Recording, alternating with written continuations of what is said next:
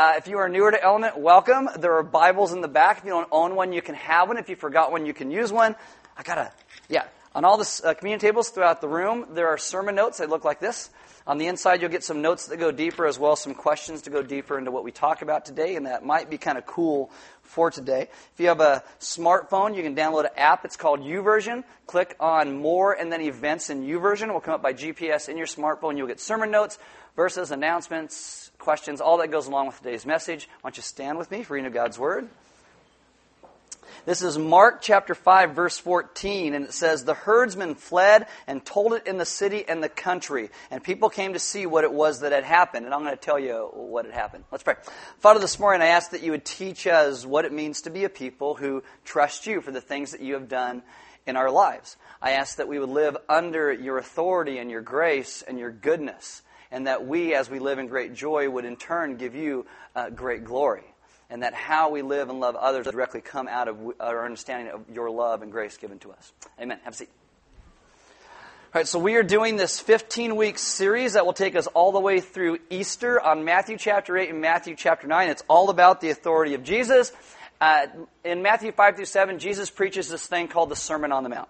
It is the most often quoted of all of Jesus' teaching, but it ends with this thing where everyone was in awe of the authority with which Jesus taught. Then Matthew 8 and 9 goes on to show you 14 different ways Jesus shows that authority. Now, last year, at the end of the year, we did this series that was called What in the World? It's part one, actually, doing a part two right after Easter this year. But part one is all about some of the questions I have when I go to the Scriptures and I read the Scriptures, and I'm like, what in the world does that even mean? And then I projected that onto you like a good pastor, and I answered those questions so we could all be kind of on the same page. Again, a second part of that where I answer your questions is going to be right after Easter this coming year. And I wrote this message for part one of that series, and then I got into this whole authority thing, and I'm like, oh, those verses are there too. Oops. So I'm going to deal with it here. We're going to look at a story that's found in Luke chapter 8, Mark chapter 5, and Matthew chapter 8. You can open your Bibles there to Matthew chapter 8.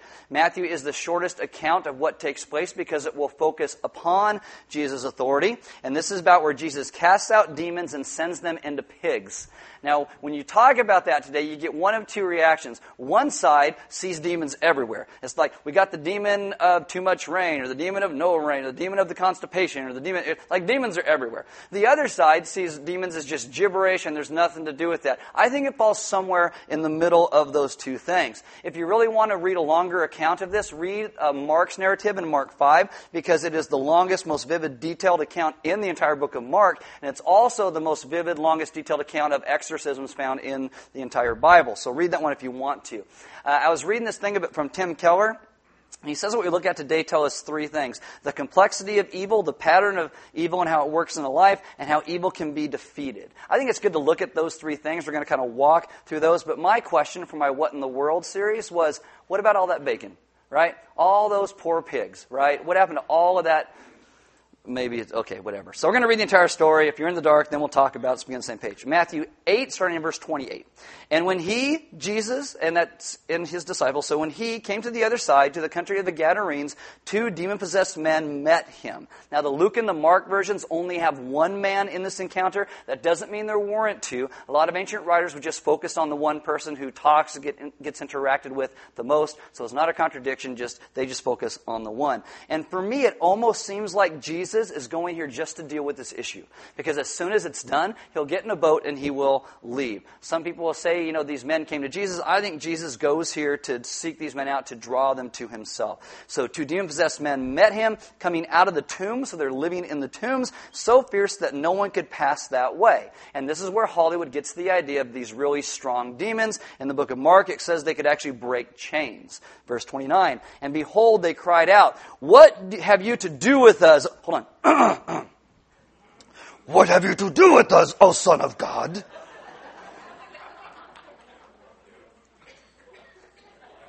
If you read the Bible with your kids, you should do the voices, okay? If you get God, you do God voice. "Hello, Moses." I know it still sounds like a girl, but hello, all I got. But do the voices. I know, mine sounds like Yoda with a cold. I got it, okay. "Have you come here to torment us before the time?" It's in the rock. It's in the tree. It's in you. Okay, we got it. Okay. Now a herd of many pigs was feeding at some distance from them, and the demons begged him, saying, if you cast us out, send us away into the herd of pigs. You're not even paying attention when I do the voice. So, and he said to them, go. So they came out and went into the pigs, and behold, the whole herd rushed down the steep bank into the sea and drowned in the waters. Again, all that bacon destroyed. What? Verse 33, the herdsmen fled, going into the city. They told everything, especially what had happened to the demon-possessed men. And behold, all the city came out to meet Jesus. And when they saw him, they begged him to leave their region. Now, I'm not going to give you a whole thing about demons in the scriptures and the gospels. But if you do what I said during the What in the World series, you do a little bit of research, you'll notice 4 things. Number 1, that demons seem to be a problem in the northern area where Jesus holds his public ministry. From the Sea of Galilee all the way up to Tyre and Sidon. They don't really show up in or around Jerusalem. Secondly, Jesus always casts out demons when he encounters them. Thirdly, Jesus often interacts directly with demons and he will dispatch them. And fourthly, when Jesus casts out a demon, there's usually no mention of what happens to the demon, which probably means that Jesus just eliminates them. Now, we can also assume that since there are a herd of pigs here, the region in Matthew 8, the country of the Gadarenes, was probably a Gentile area because pigs are unclean to Jews and Muslims. I was in Egypt a few years ago and I got a bacon cheeseburger. Not a bacon cheeseburger. It had a big old slab of beef jerky right on top. That was the bacon. It's not right. Don't order one. Just a heads up in case you ever end up there. In the scriptures, demons, again, seem to operate in this Gentile region. And when they talk to Jesus, they're usually begging not to be sent out of their hunting grounds in the places where they are. Jesus will have nothing to do with it, and he casts them out. So we're going to talk about demons and the complexity of evil. The text starts like this. And when he came to the other side, to the country of the Gadarenes, 2 demon-possessed men met him. Again, some people say that the men came. I think that Jesus drew them again to himself because I think God is always on a rescue mission.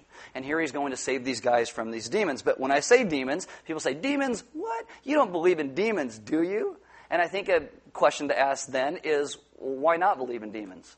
Why not? Some people will say, well, it's irrational and illogical to believe in demons in our day and age because we're so much more advanced. But really, why? And when I say demons, I don't mean the Hollywood or the TV shows kind of demons. I mean the biblical type of demons. I mean, if you're sure God doesn't exist, then it's perfectly logical and consistent to say that I don't believe in demons. But if you're like most people, and most people, even today, who say they don't believe in God, will say, but I can't really be sure that there isn't one, so they kind of come out as agnostic, then why is it illogical or rational to believe that there could be a God, but also not be supernatural, personal evil? I don't think there's anything irrational or logical about people believing in demons. Again, the biblical kind, not the Hollywood kind.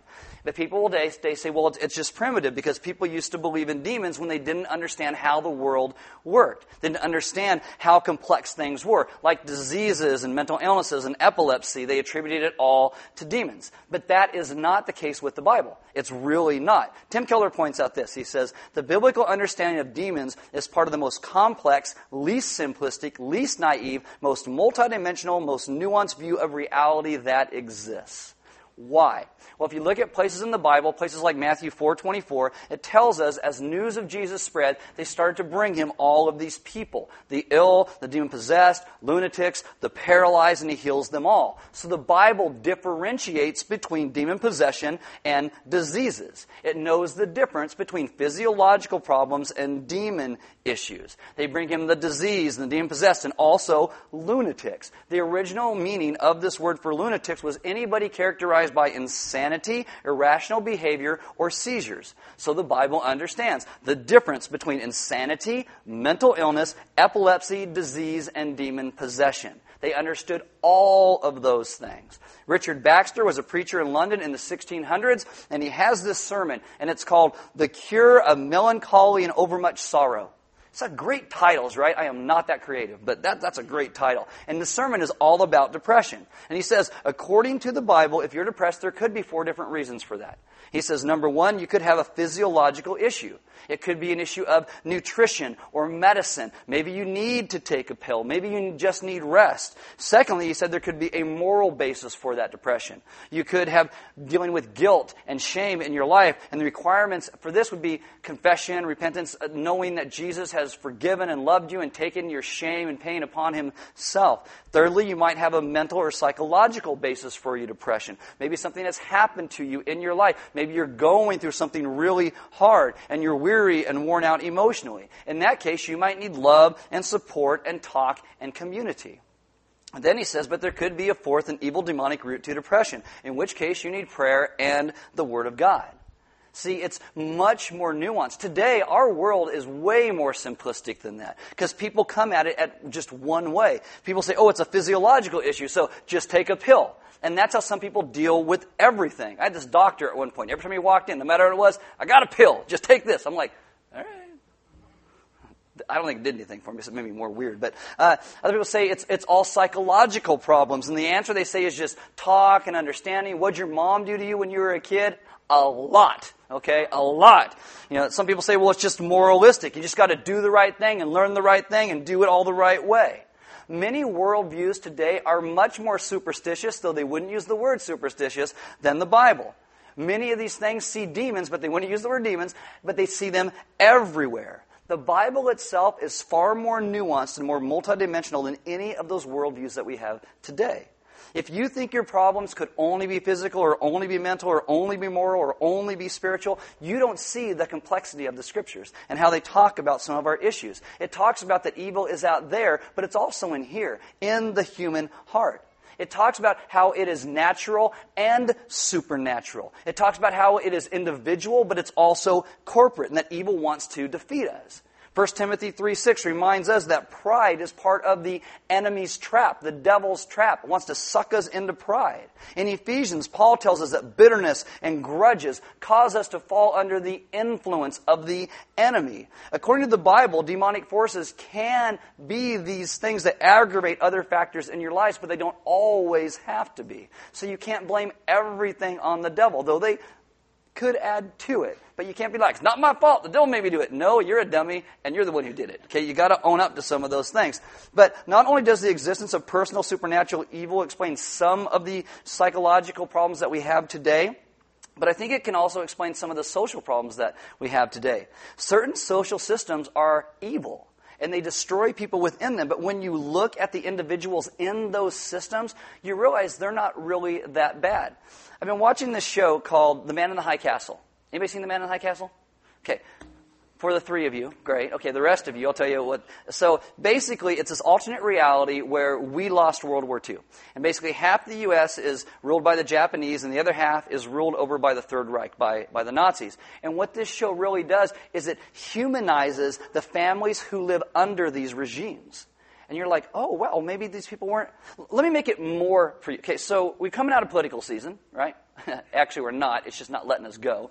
And if you are a conservative, you tend to look at these people who are liberal, and you label them, and you're like, oh, they just want to smoke dope and have sex with everything. They're a bunch of degenerates. They want to take my guns away.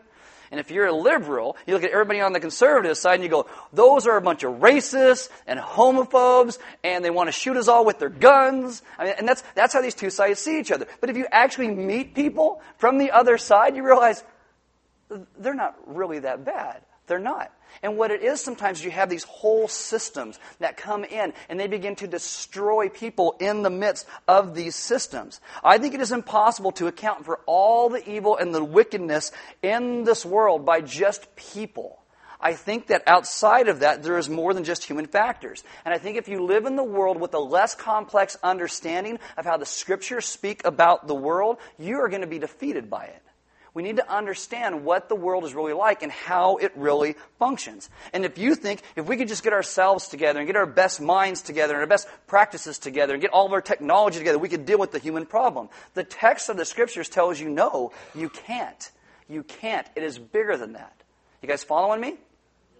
Okay, that's my premise. That's where I got to start to get where we're going. So I got to start there to get through all of this and talk about the poor pigs. So the demon-possessed men, they come to Jesus, or Jesus comes to them. Mark tells you that nobody can contain them. Nobody can stop them. They're like those meth heads that the cops have to stick like 5 tasers in. Snap, snap, snap. And they just keep coming. They won't go down. So the town doesn't know, what am I going to do with it? What do we do? And so they do what I would do. They stick them out in the middle of nowhere so they can stop thinking about them and be done with them. I'm not saying it's right. I am telling you I am a horrible person.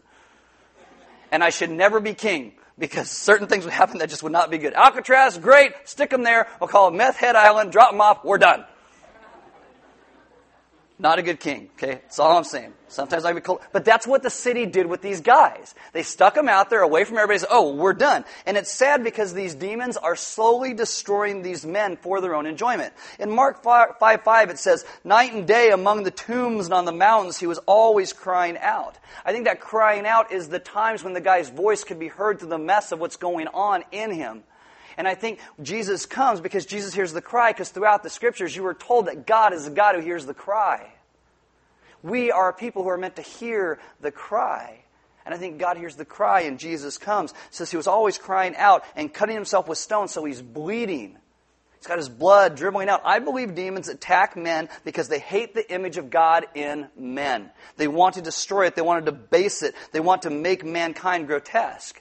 And I think demons have the same goal for people who follow Jesus, to wreck the image of God. But their tactics for followers of Jesus are restricted. Colossians 2:15 says because of Jesus' work on the cross, they're disarmed. That God's Spirit in us makes us so we cannot be possessed, but they still try and do certain things to us. They try to deceive and intimidate us so we don't trust in the authority and the power of God. And we think that we know so much better than God, again, how to live our lives. They try to blind us or have us live in unbelief or fear, or I won't have enough security if I really trust in the power of God. So this is what they do. Matthew 8:29. And behold, they cried out, what have you to do with us, O Son of God? Have you come here to torment us before the time?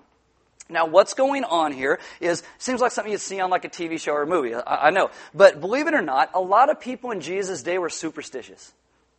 I know, right? What? No way. Yeah, just like you. I mean, we think they're stupid country bumpkins.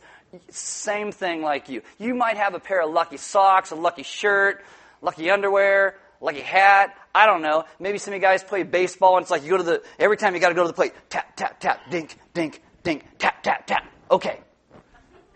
Everybody has stupid, crazy superstitions with you. You're just like these people who are here. There's a superstition at this time that said if you had somebody's full name, you would have spiritual power over them. So if you could understand what it was and say it, you would have. So these unclean spirits addressed Jesus with the title Son of God.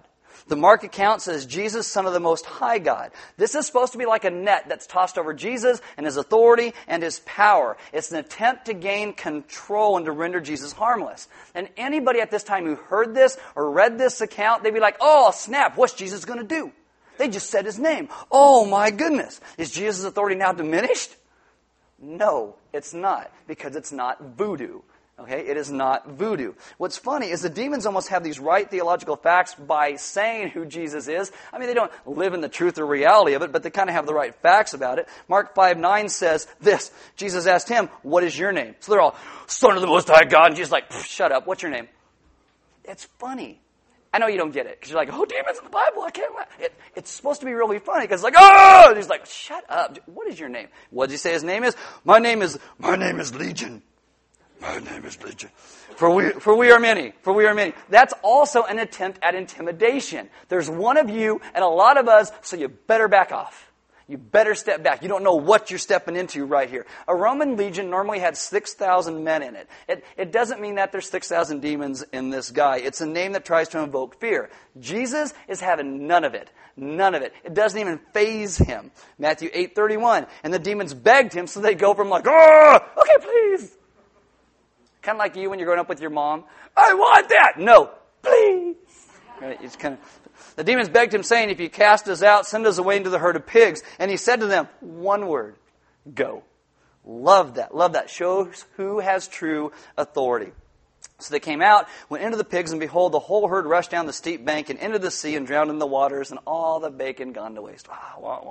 Now, you have this pig. The book of Mark tells you there's 2,000 of them. That does not mean there were 2,000 demons in this guy. It means that there could have been a few or many, but it stirred everything up and it rushed it down. What the whole thing is about is the power and the authority and the ministry and the person of Jesus Christ. Charles Spurgeon said this of the event. Satan would rather vex, such a good word, vex. We need to use the word vex more. Satan would rather vex swine than do no mischief at all. He's so fond of evil that he would work it upon animals if he cannot work it upon men. See, first, I do not think that Jesus is showing mercy to demons or having compassion on them by letting them go into the pigs. The Scriptures always tell you when Jesus acts out of compassion. Matthew 14:14 will show you that. But there is no reference to compassion in Matthew, Mark, or Luke in this event towards the demons. Mark and Luke says he gave them permission to enter the pigs. Matthew says he uttered one word, which is go.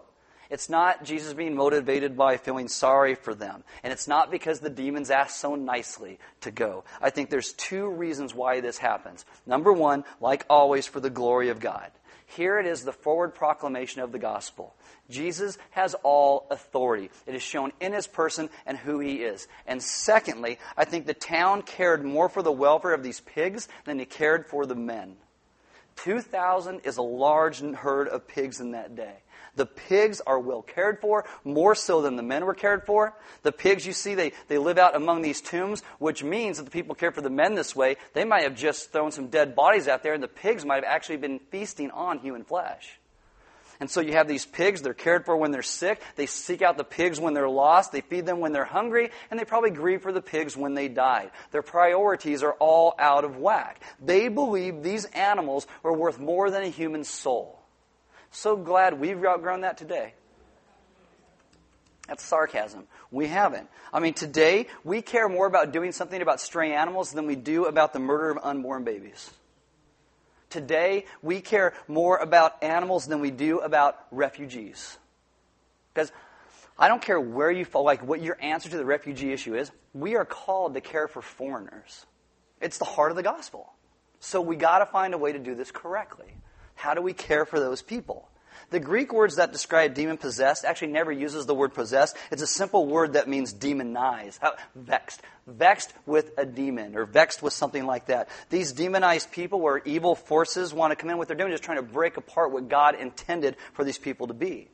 But the Apostle Paul will say, like I said, when we are proud or selfish, we are actually, to some degree, acting like a devil. That's what we begin to act like. There's a difference between demon-possessed and us, I think, not necessarily of quality, but of quantity and how it fits within our lives. Because there are patterns in our lives that live out just like people who are demon-possessed.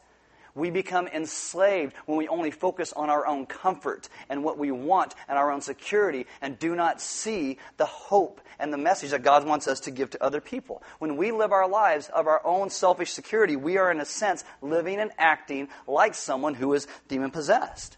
How about this? If you make anything more important to your meaning of life, more important to your self-image, more important to your self-worth or your happiness than Jesus, that thing will become your master. That thing will have authority over you. You've made a pact with it. And you can even say, oh, I'm a believer. I follow Jesus. But really, what is your heart centering on? What is the thing you think about all day when you get up in the morning? What is that thing that your eyes are really on? What's the thing that gives you your self-worth and your identity? Whatever it is, that thing will be your master. Becky Pippert wrote this. She says, the person who seeks power is controlled by power. The person who seeks acceptance is controlled by the people he or she wants to please. But there is one thing that is certain. No one controls themselves. We are all controlled by the Lord of our lives. We have all made a pact with something or somebody. We are not really in charge.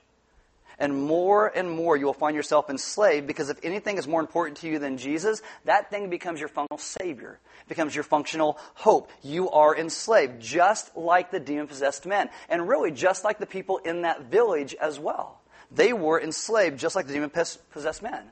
The herdsmen go to the city. They tell what happened. And Mark says they come back and the men are sitting there. They're in their right mind. They've never seen anything like this. The pigs are gone. They're all afraid. And part of their fear is that their worldview had been shattered. It had been shattered. They didn't know what to make of it. Because according to their superstitions, the demon should have had power over Jesus because they knew his name. Why doesn't this work? The worldview is shattered by the power and the authority of God. Just as our worldview is meant to be shattered anytime we come face to face with Jesus. He's to shatter it. He's going to rebuild us to help us see the world the way he wants us to see the world.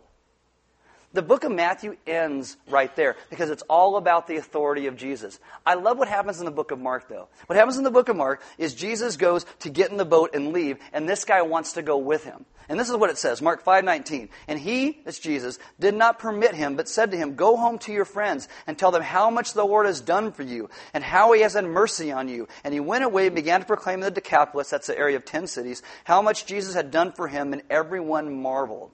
See, I get it, because this guy's like, you do not understand, Jesus, what I have done in the last few years, being possessed like this. I don't wear clothes. I run around naked. People have seen this all day long. They don't want to see this anymore. I need to go away. And Jesus is like, no. I know it's going to be hard. I know it'll take a long time for people to really believe that you've actually changed, that you don't get to run away. I want you to go back, and I want you to proclaim who I am and what I have done in your city, in your workplace, in your neighborhood, in your own home. And I want you people to see that I have freed you, and I have saved you, and I have rescued you, and I want you to go and do this. And what you see about this guy, he doesn't have a degree in theology. What does he know? He knows his story. Jesus saved me, Jesus rescued me, and that's the story that he's going to go and tell. That's what he's going to do. How is evil defeated? Not just in this guy's life, but in anybody's life, by the authority of Jesus. When this man, or these men, just with these demons in them, get before Jesus, what do? They are on their knees before him in surrender because he's the one with authority. And I don't know if you understand this, but what Jesus does in these verses is unprecedented in ancient literature. There is nothing else like it. Anytime in ancient literature somebody went and tried to deal with a demon or some force like that, they always call on a higher power, someone or something with more authority. The demons will do this to Jesus after they try and intimidate him. We're a legion! And then what do? They start to beg him. Why? Because he's the one that has authority. Again, it's almost comedic. Jesus alone in the history of the world, in all of ancient literature, does not call on a higher power. He does not say, "Oh, by the Most High God." In Matthew, he uses one word, "Go." And in Mark, he uses this one word, which translates as "come out." That's how Jesus deals with the hurricane last week. That's how he deals with sicknesses the week before that. It's how he'll deal with his friend Lazarus who died when he raises him from the grave. Jesus doesn't work up a sweat. He doesn't roll up his sleeves. He doesn't say, "I adjure you," or "the power of Christ," or "the power of me compels you." He doesn't do that. He doesn't do that because he is the power himself. He is the one with all authority. I love what Tim Keller says about this. He says, when you look at this for us, because most of us aren't possessed by demons, so what do we kind of understand as we walk through this? Number one, when Jesus sets you free in your life from whatever chains you down, we live in freedom. And when we start to live in freedom, we don't get to tell Jesus what the game plan is going to be. He gets to tell us, "Go back to your people. Tell them what I have done." "No, but I really want to run away." No, you don't get to run away. What I want you to do is live on mission with and for me where you are. And I want people to understand who I am. We surrender, we submit, we follow Jesus, and we follow where he calls us to go. And the second thing is that all the wealth in the world, that here it's pigs, is not worth one human soul. It's not. All your wealth is not worth losing your soul over. And what you see here is you have the beauty of the gospel wrapped up in what happens here. Because at the end of this thing, the guys are clothed, they're in the right mind, they're free. And if you move to the end of the book of Matthew, Jesus is in the same state that these guys were when he found them. Jesus is the one who was naked. Jesus is the one who was beaten. Jesus is the one who was bloodied. Jesus is the one who was crying out to God. Jesus is the one who will die and be placed into a tomb. Just like these guys. This is how Jesus dealt with evil. He absorbs the injustice and evil and sin and death into himself. When we say Jesus died on the cross for our sins, it is not a nice little phrase. What it means is that he took care of everything that chained us down and held us away from a relationship with God and each other. Jesus took care of it on the cross, taking away our sins so he could wipe out evil without wiping us out. That's what happens. How is evil defeated in our life? We understand the cost of what he did, our value in his eyes. It should enable us as a people to say, I am loved. Not because we're so lovely, but God makes us lovely. We get to say, I am delighted in. Not because we're always a delight. You know you're not always a delight. You got friends. If they're honest with you, they'll tell you you are not always a delight. But we become delighted in because our God has chosen to delight in us and save us. We are loved. We are delighted in. And what that means is your career is just your career. It is not your righteousness. It's not your glory. Your relationships are just your relationships. It's not your righteousness. It's not your glory. Our righteousness and our glory are found in the person of Jesus Christ. We have to understand that we have been set free. And we now get to go into our cities and our towns and our workplaces and homes and neighborhoods as agents of redemption and healing. Our eyes no longer need to be on ourselves and on our comfort. They need to be upon Him. No matter how messed up you've been or are or other people around you, our messed upness needs to be plunged into the grace of Jesus Christ. And then we all become these powerful tools for redemption in the world under His great and His good authority. This is what the book of Matthew wants you to understand about Jesus' authority. His authority in our lives is meant to bring us to a place of freedom. So we can stop hanging on to all of our preconceived ideas and simply live in the world the way He has called us to see things the way that He has called us to. Well, what about this? And what if this? It doesn't matter. We first and foremost follow Him in all things. Because there are so many things in our lives that are going to want to chain us down. And Jesus comes, and when He breaks those chains, too often people are like, oh no! And we grab onto the chain that was broken because we love that thing so much. And the chain's been broken, but we're hanging on to the chain going, no! I love this thing. You don't understand. I've got to have my Pokemon. I don't know. Whatever it is. And Jesus has broken the chains. He has set us free. So those things don't have to have their hooks in you anymore. Our great God called us originally to be His image bearers in this world. And by His grace and what He has done on the cross and His authority, we get to become that again. His image bearers. We get to represent what He has done because He has set us free. And if you do not know who Jesus is, you never trusted Him, this morning, talk to one of the deacons in the back. They'll be there to pray with you because they'd love to pray with you about that. This is the idea of what brings us to communion every single week. You break that cracker like Christ's body was broken for us. You dip it in the wine of the grape juice. It reminds of His blood that was shed for you and me. Because we were held in chains. And He took everything upon Himself in order to set us free. And we get to live in great freedom and great redemption because of what our great God has done. And also what His Spirit continues to do in us. To break us down and remake us so we can understand more and more and more how God calls us to live in this world in a way that honors Him. But we get to live in great freedom. The band's going to come up. They're around here somewhere. There'll be deacons and elders in the back, and if you guys would like prayer, they said they'd love to pray with you. If you don't know who Jesus is, you have something in your life that's totally holding you down, and you really want to pray about being free of this thing, they would love to pray with you about that. But really, the only answer in all of that of being free from this is your life being surrendered to who Jesus Christ is. If you're possessed, they'd like to pray with you too. No demon jokes. What? I am serious about that, though. Seriously, if you guys have anything you'd like to pray for, they'd love to pray with you about that stuff. There's offering boxes in the sidewall in the back, and we give because God gave so much to us. Giving is part of our worship. So you have the opportunity. We do not pass a plate. It's an opportunity that we get up and actually give as part of our worship. And I think there's still some cookies and stuff in the back. You can grab something to eat, maybe meet some other people, make a time to sit down with one another, talk through some of the sermon note questions in there. I think a good question to ask is what things in your life chain you down? What things that chain you down that you really don't want to be set free from? What things or preconceived ideas, or maybe you've got some stuff that's happened to you in your past in your life, and if you actually let those things go, you would completely change, but you don't really want to change. You want to hold on to those things because it kind of defines who you are. What are those things in our lives that we refuse to let go of? Where Jesus come and said, I have come to set you free. When the Son sets you free, you are free indeed. Because we are called to be a people who live in great freedom because of what Jesus has done. We find our hope and our life all in who He is. Because our God is good. Let's pray. Father, this morning, I ask that you would teach us in this room what it means to trust your authority in a way that we could let go of all the things that we are trying to hold on to day by day by day. I ask that you would show us in our hearts what we have made our functional Savior and our functional hope, the thing that we think we just can't live without.